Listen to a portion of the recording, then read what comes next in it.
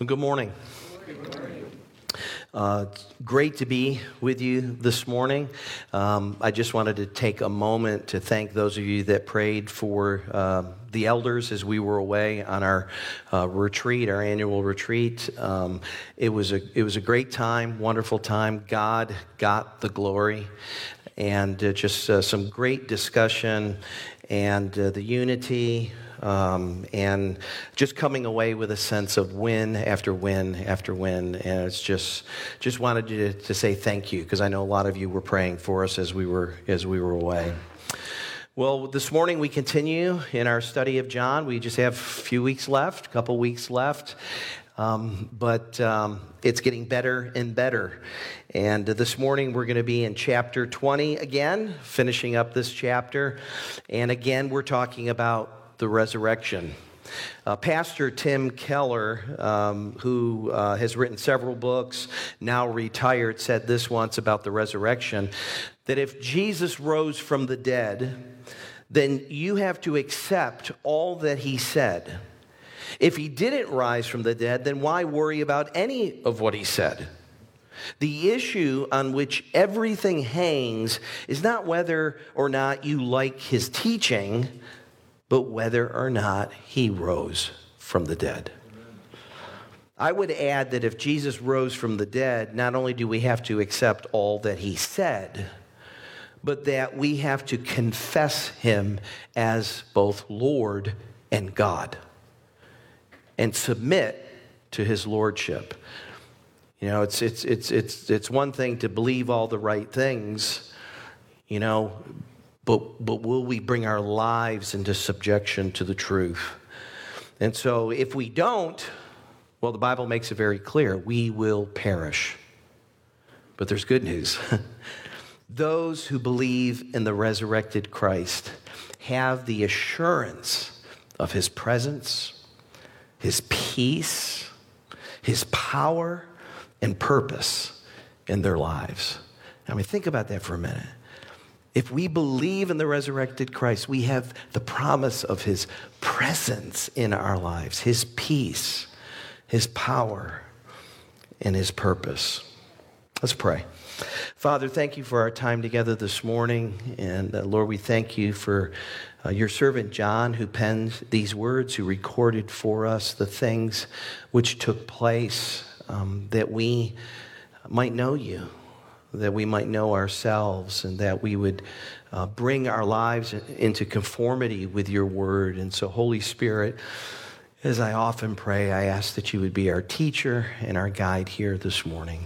In Jesus' name, amen. If you have your Bibles, go ahead and turn over to John chapter 20. And what I'd like to do this morning is start out actually by reading the entire passage. And so we're going to start in verse 19 and go through the end of the chapter. On the evening of that day, Resurrection Sunday, the first day of the week, the doors being locked where the disciples were for fear of the Jews, Jesus came and stood among them and said to them, "Peace be with you." And when he had said this, he showed them his hands and side. Then the disciples were glad when they saw the Lord.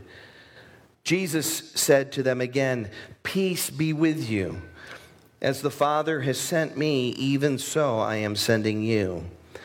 And when he had said this, he breathed on them and said to them, "Receive the Holy Spirit. If you forgive the sins of any, they are forgiven them. If you withhold forgiveness from any, it is withheld." Now Thomas, one of the 12, called the twin, was not with them when Jesus came. So the other disciples told him, "We have seen the Lord." But he said to them, "Unless I see in his hands the mark of the nails, and place my finger into the mark of the nails, and place my hand into his side, I will never believe." 8 days later, his disciples were inside again, and Thomas was with them. Although the doors were locked, Jesus came and stood among them and said, "Peace be with you." Then he said to Thomas, "Put your finger here and see my hands. And put out your hand and place it in my side. Do not disbelieve, but believe." Thomas answered him, "My Lord and my God." Jesus said to him, "Have you believed because you have seen me? Blessed are those who have not seen and yet believed." It's an incredible passage of Scripture. And this morning, what I'd like to do is tackle this section using the natural divisions of the text. And let that kind of serve as our outline. So first, we're going to look at Jesus' appearance to the disciples without Thomas present. And then we're going to look at Jesus' appearance with the disciples with Thomas present. And then we're going to look at how John ends his gospel, which is also quite amazing, the purpose for his book. In fact, as you read chapter 20, you kind of come away thinking, well, why didn't John just end there? I mean, it seemed like those last couple of verses, it's a great way to end the book. Well, in the next couple of weeks, I think you'll know why he doesn't end it there. There's some unresolved stuff. Something that needs to be taken care of, and John wants to make sure we know it was taken care of. But that's for the next couple of weeks. So let's take a look at that. The first part, Jesus appearing to his disciples without Thomas present. I'm going to put up the text so you can at least see where we are here. And the first thing I want you to notice here is that Jesus calms the disciples' fear with his presence and his word. Last week I mentioned to you that, the disciples were living in fear. They were in a room that was locked. And here we are after the resurrection, after everything that we talked about last week, and they're still behind locked doors. So that's just reality. That's just life. We can get good news and we can be encouraged and everything else, and still we wrestle. Still we doubt. Still there are problems. And here the disciples are they heard Mary's testimony. Jesus had appeared to Peter by this time. Peter was there present, as well as other people, which I'll get to. But they're behind locked doors. Mary had gone to the tomb. Peter and John ran there. We talked about how they saw the clothing and the face cloth laid there. Later, Jesus appears to Mary. Sometime later, Jesus appears to Peter. And sometime during that day, he also appeared to the two disciples on the road to Emmaus. And so things are happening fast and furious here.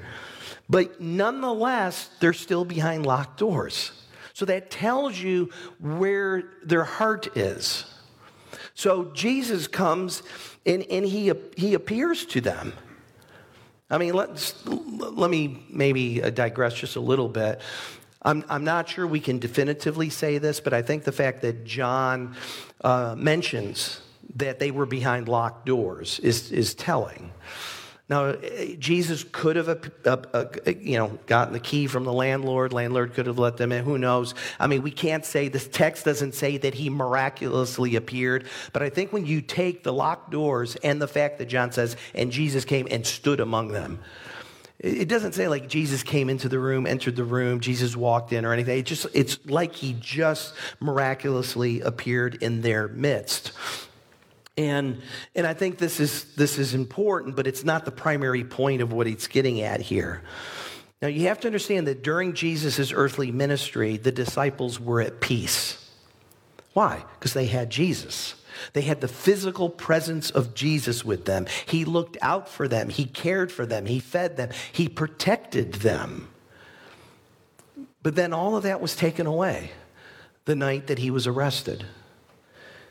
His absence robbed them of that peace, and they were like sheep without a shepherd. And Jesus even predicted that this would happen. In Matthew chapter 26, Jesus said, "You will all fall away because of me this night.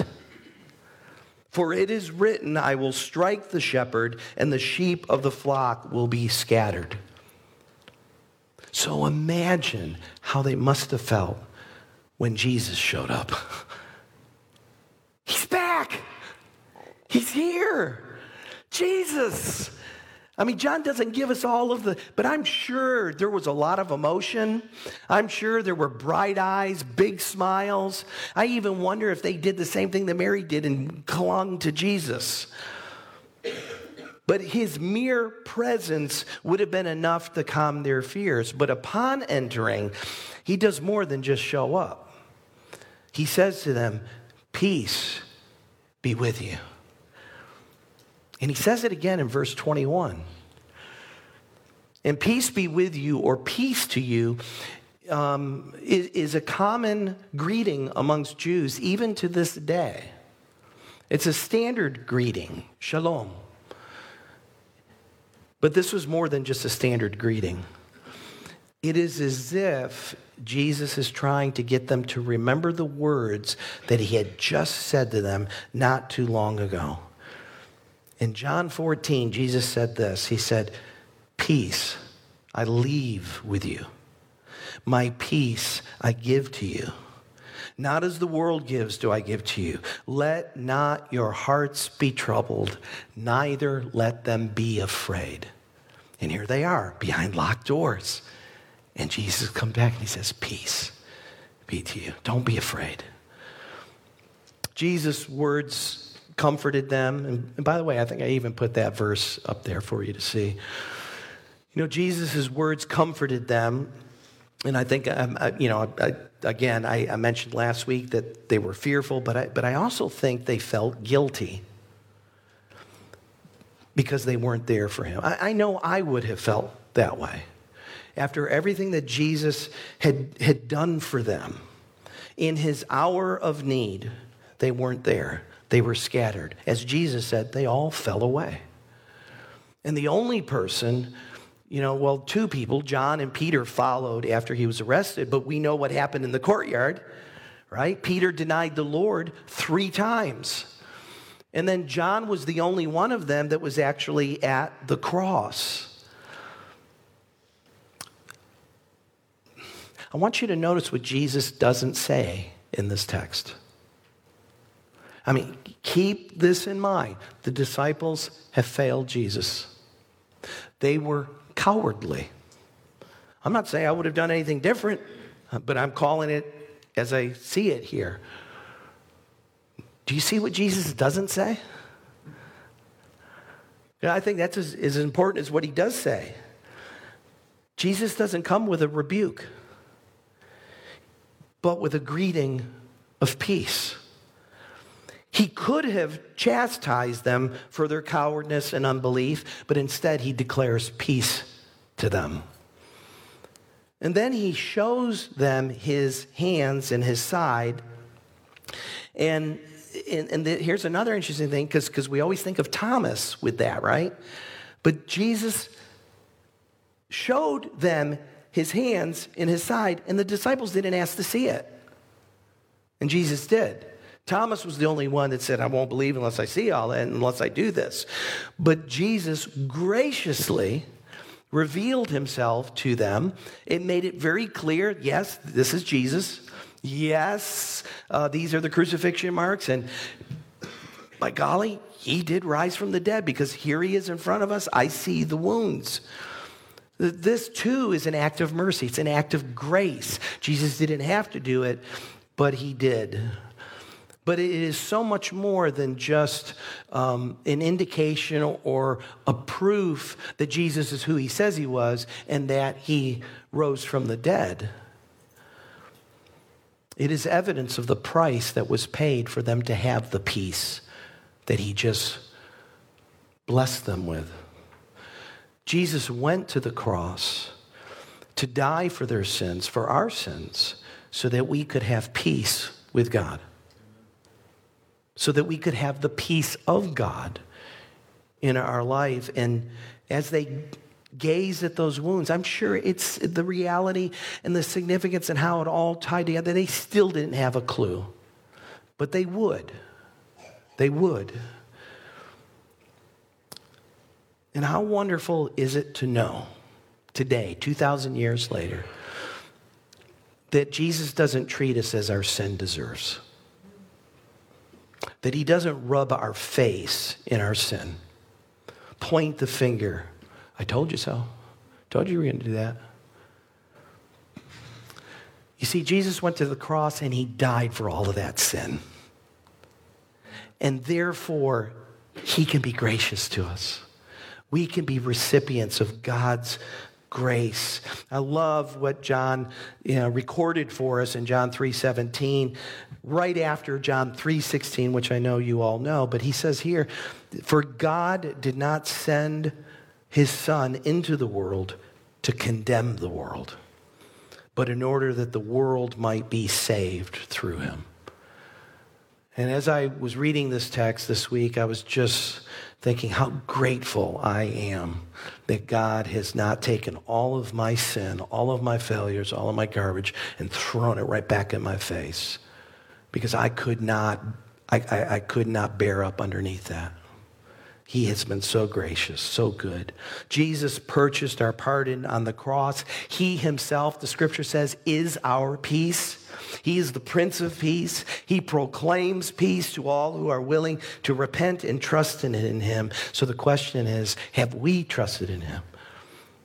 Have we trusted in him to save us from our sin? Those who truly believe in the resurrected Christ have the assurance of his presence and his peace.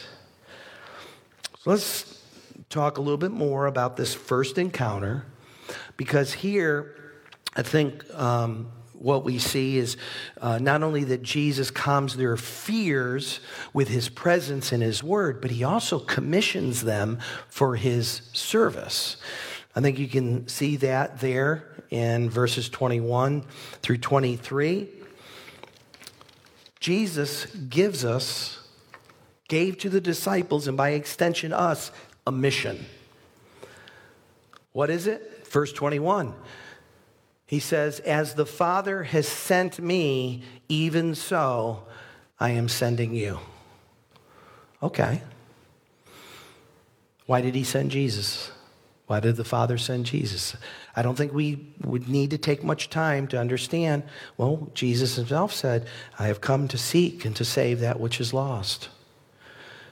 Jesus was sent to redeem a fallen humanity, to bring salvation to all who would repent and believe the gospel.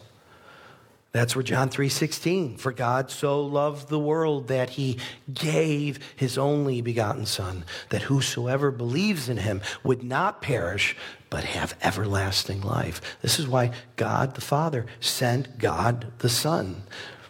Now, what I want you to keep in mind here, because this is important too, in this setting, the disciples, the 10 disciples, because Thomas wasn't there, are not the only people in this room.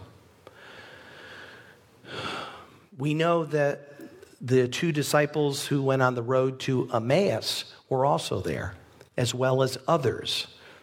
In Luke chapter 24, verse 33, we read, and speaking of the disciples on the road to Emmaus, one being Cleopas, it says, "They rose that same hour." This is on the same day, the day of resurrection.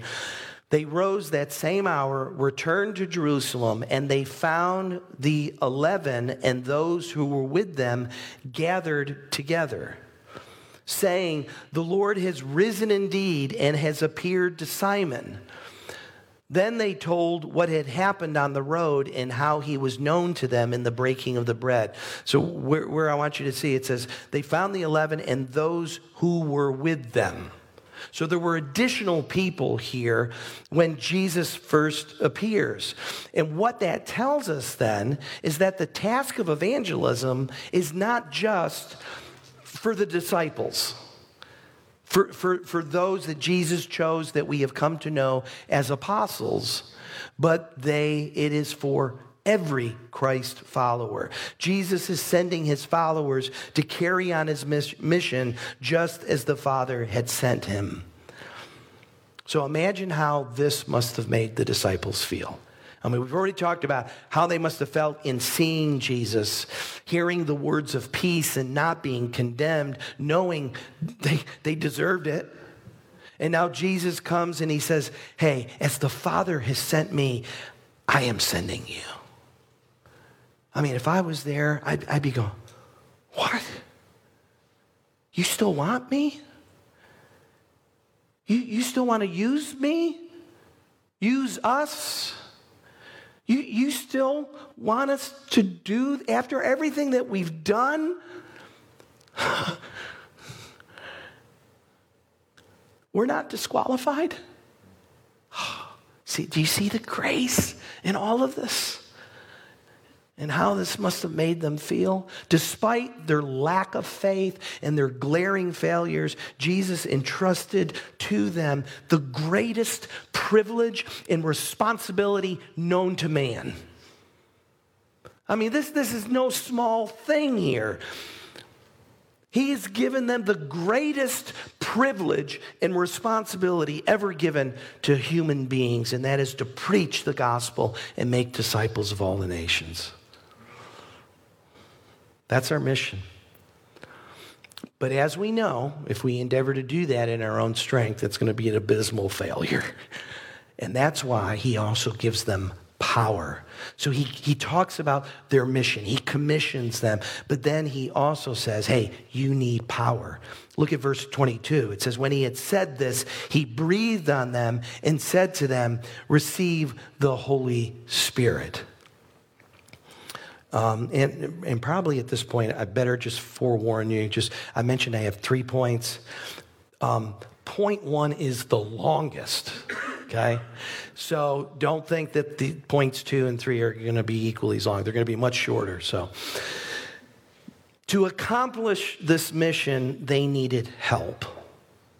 And that's why Jesus and the Father sent the helper.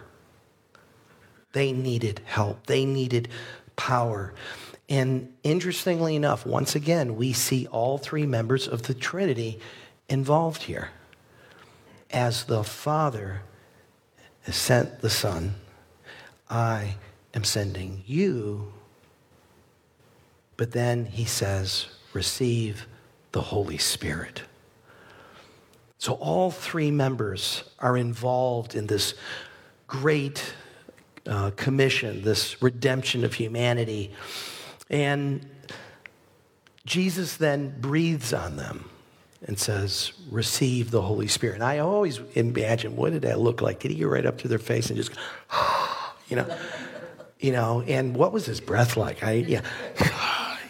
But this is what Jesus does. He breathes on them and says, receive the Holy Spirit.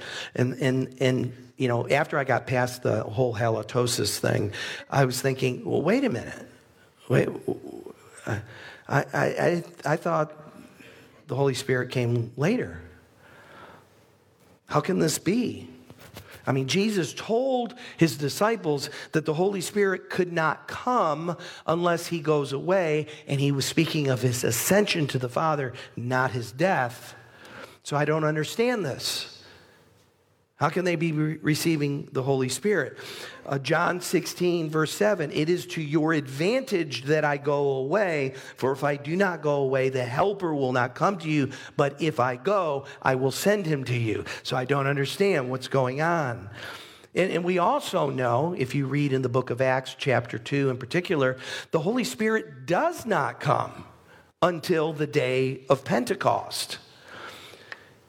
And then you have Jesus saying in Acts chapter 1, but you, which is now after this section, John chapter 20, but you will receive power when the Holy Spirit has come upon you, and you will be my witnesses in Jerusalem and in all Judea and Samaria to the ends of the earth. So even in Acts chapter 1, Jesus is pointing to a future day when this would happen. So how should we interpret Jesus' words? I could go into all the different things that are out there, but I think the best way to understand what Jesus is saying is that Jesus is illustrating for the disciples what is going to happen in just a matter of weeks. And Jesus often taught this way. Jesus is our prophet, priest, high priest, and king. He had all three offices. And when you look back to the Old Testament, you realize that the prophets often used object lessons. They often taught this way. And Jesus is our great prophet. And whether he's talking about using coins or fig trees or water or bread, he often taught in this sort of fashion. And so it's an object lesson of sorts. I think what Jesus is doing is he is pointing to or foreshadowing what would happen when the Holy Spirit finally comes to live in them. Now, the Holy Spirit was already present. Jesus said to his disciples, he is with you, but soon he will be in you. That indwelling of the Holy Spirit will not happen until the day of Pentecost. And I think he's giving them a foretaste of this. But what I think strengthens this understanding is the fact that the Greek word for spirit means spirit, wind, and breath. By breathing on them, he is enacting or demonstrating what would happen at Pentecost. So let me take you Acts chapter 2 briefly, verses 1 and 2. When the day of Pentecost arrived, they were all together in one place, and suddenly there came from heaven a sound like a mighty rushing wind. And it filled the entire house where they were sitting. And then verse 4, and they were all filled with the Holy Spirit. So here you have Jesus breathing on his disciples. Then you have, and remember, pneuma means spirit, wind, breath. And all of a sudden the Holy Spirit descends as a mighty rushing wind. And then if you go to verse 4, you could say, and they were all filled with the holy wind, the holy breath of God. Every Christ follower has been commissioned and empowered by God to accomplish his mission in the world. So we may have been commissioned, but do we have the authority? And that's the third subpoint of point number 1, is our authority. Verse 23, Jesus says, if you forgive the sins of any, they are forgiven them. If you withhold forgiveness from any, it is withheld. As I thought about this, I said, this is great. I'm getting these difficult passages here to try to unpack. And I know many of us come from a background in which we were taught that certain individuals have the power to forgive sins. I grew up Catholic, and that was one of the things. You would go to confession, you would confess your sins, you would be absolved of your sins by the priest and, told what your penance needs to be. That is not what Jesus is saying here. Okay, I want to be clear on that. Jesus is not saying to his disciples and every Christian that's going to be that you now have the power to forgive sins, in the sense of removing them, absolving them, taking them away. Only God can forgive sins. Only the blood of Jesus, as we sang about earlier, can cleanse us from our sins. We have no power to do that. But what this means is that Jesus has given believers, i.e. the church, the authority and the power to declare that someone's sins are forgiven, and the power and the authority to declare that someone's sins remain.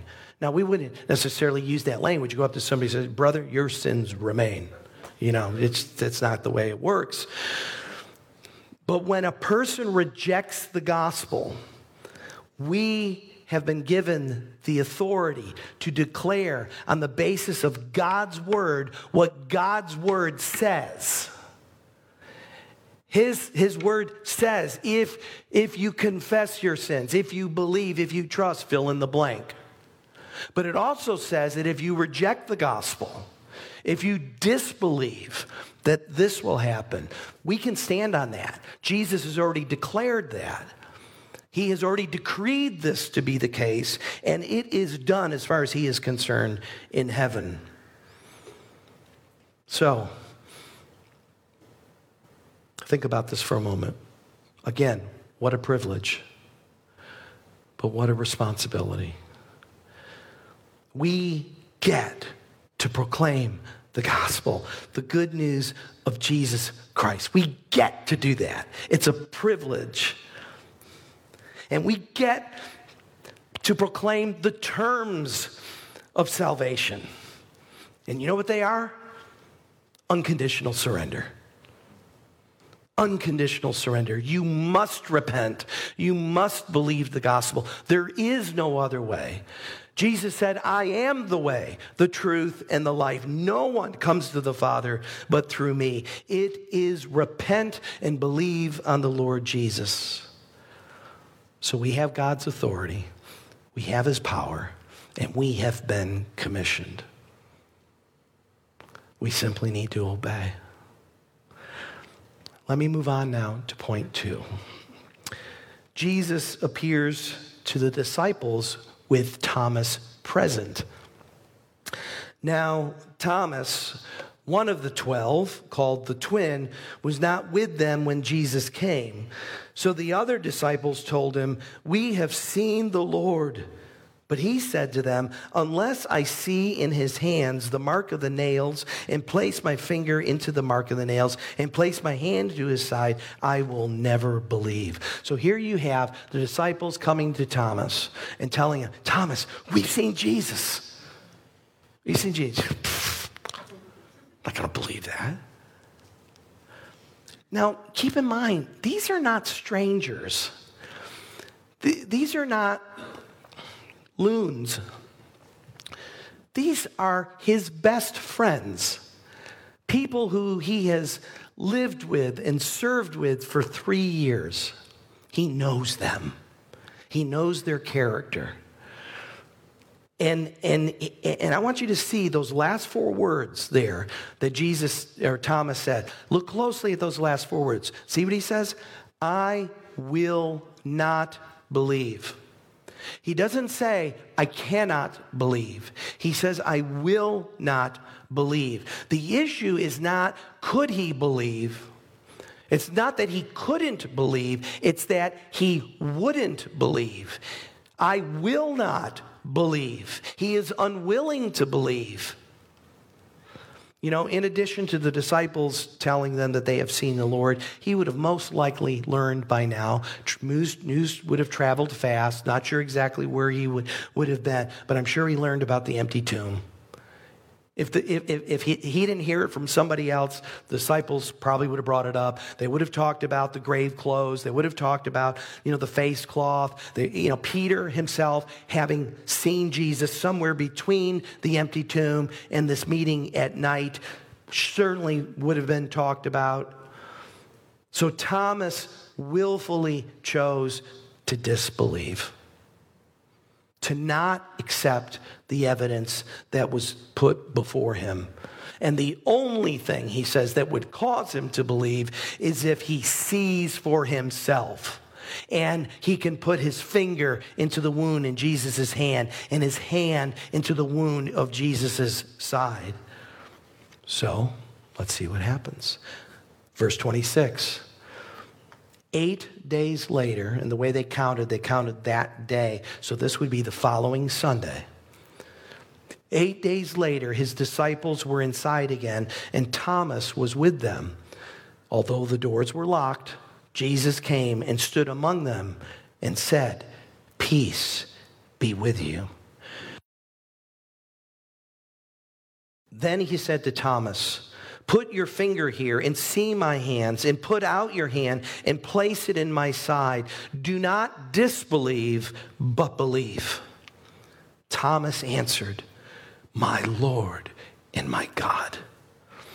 And Jesus said to him, "Have you believed because you have seen me? Blessed are those who have not seen and yet believed." So again, Jesus comes, locked doors and all, stands before them, this time with Thomas present, and he shows himself to Thomas and basically says, "Thomas, reach out your hands. Touch me." You got to wonder at this point, Thomas says, "How'd you know I wanted to do that? Or I needed to do that, you know?" And I don't know about you. I mean, I don't know what's going on. I'd be scared. I'd be literally scared here, just not understanding. But here's the thing. John does not tell us that Thomas ever did that he ever reached out and touched him like he said he had to do. Because John just says immediately, "And Thomas said, 'My Lord and my God.'" This, I think, is the high point of John's gospel. It is the very belief that he has been trying to engender in his readers for the entire book, to get us to understand who Jesus is. He is our Lord and our God. Interestingly here, the word Lord in your Bible should be capitalized. It's the Greek word kurios. And it's actually comes from the Greek Septuagint. It's used in the Greek Septuagint, which is the Greek translation of the Old Testament scriptures. It's the word that is used to interpret the Hebrew word Yahweh.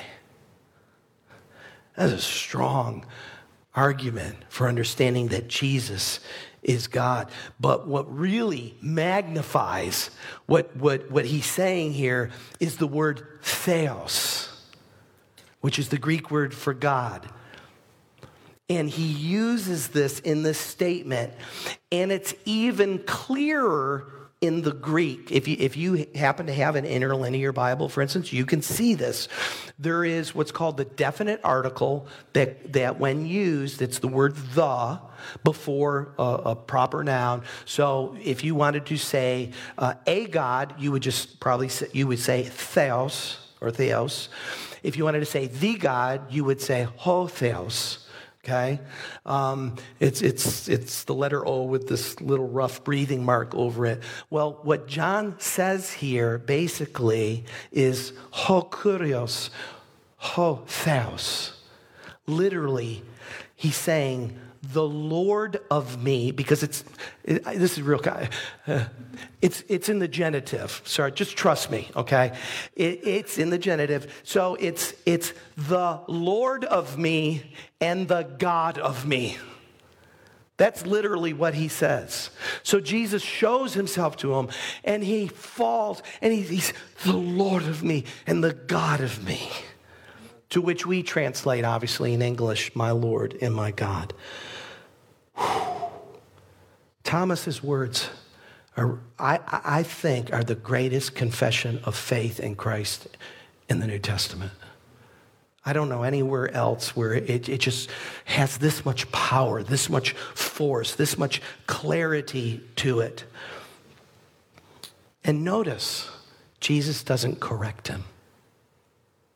See, elsewhere in Scripture, where people would regard men or angels as something to be worshipped, Peter said, "No, don't. I'm just a man." The angels, "No, I'm just a servant of God." Jesus accepts it. And again, only God is to be worshiped. And then I think Jesus says something that we deeply need to grasp. It says, Jesus responded, "Thomas, now that you've seen me, you believe. But there are those who have never seen me with their eyes, but have believed in me with their hearts. And they will be blessed even more." Now think about that. You and I and all those who have never seen him are more blessed than Thomas was. Why is that? What is God after? He wants us to believe him, to believe in him, to believe his word, to trust him. Scripture says without faith, it is impossible to please him. You want to please God? We have to have faith. We have to believe. We have to trust. God is most pleased with us, and we are most blessed when we take God at his word and believe in him. So if you believe in the resurrected Christ this morning, you know, it's very clear as to why you do. You do because you have chosen to believe the testimony of John and others. You have trusted in God's word, that it is truly, in fact, God's word, a reliable historical record of what really happened, and I believe. That's if you're in Christ this morning, that's why. If you have not believed, but today you are willing to believe, God will be well pleased with you. God will be well pleased, and you will be more blessed than even Thomas. So John's purpose for writing the gospel, this is an even shorter point, shows up in verses 30 and 31. Why did John write his gospel? 2 reasons. First, that we may believe. That's why he wrote. That's why he included all the things that he included. The second reason, because there is another reason. You can't stop there. Second reason is so that by believing, we might have life in his name. Like Jesus told Thomas, John is urging us to not disbelieve, but believe.